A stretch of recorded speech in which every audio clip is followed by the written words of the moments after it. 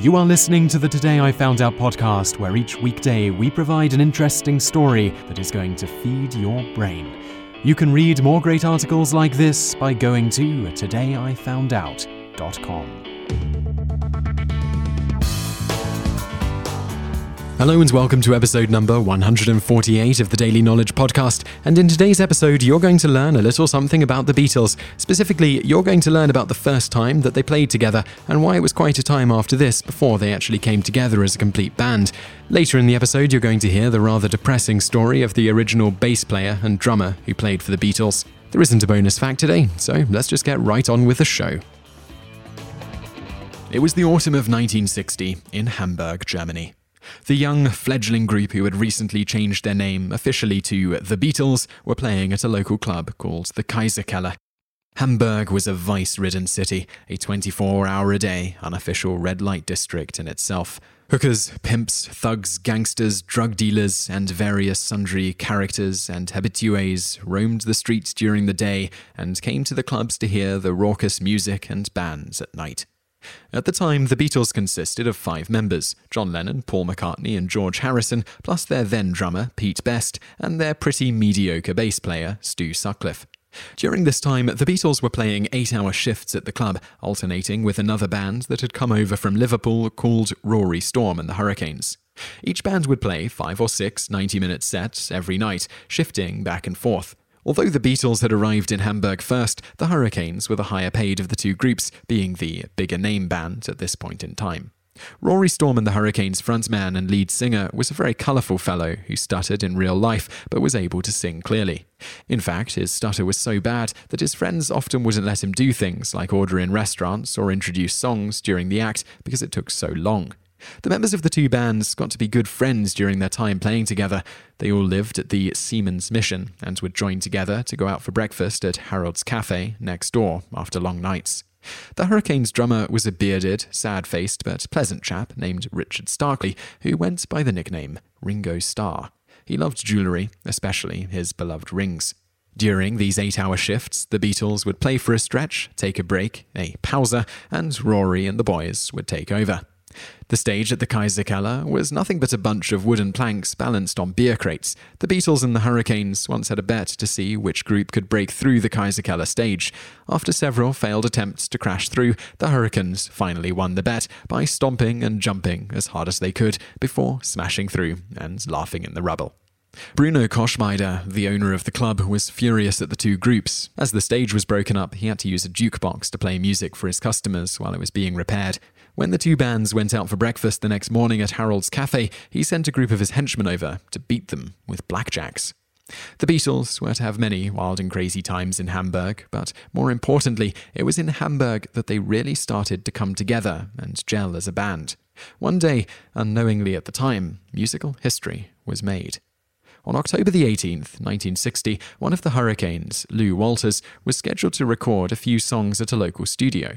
John, Paul, and George were hired for a modest fee to accompany him and provide instrumental backing.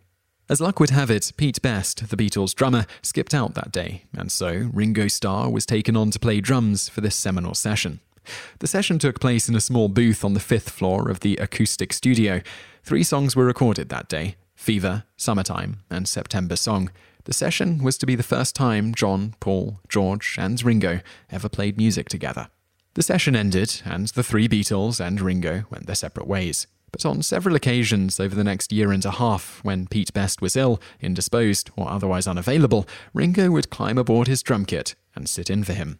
On February the 5th, 1962, Pete Best was ill, and Ringo sat in for him at a lunchtime gig at a local club, the Cavern. He played with the boys again that same evening at another gig. Finally, in mid-August of '62, Ringo was officially asked to become a Beatle and permanently replace Pete Best. At this same time, Ringo had been offered £20 a week to play for another band called King Size Taylor and the Dominoes. The Beatles offered him £25, so he took the Beatles' offer.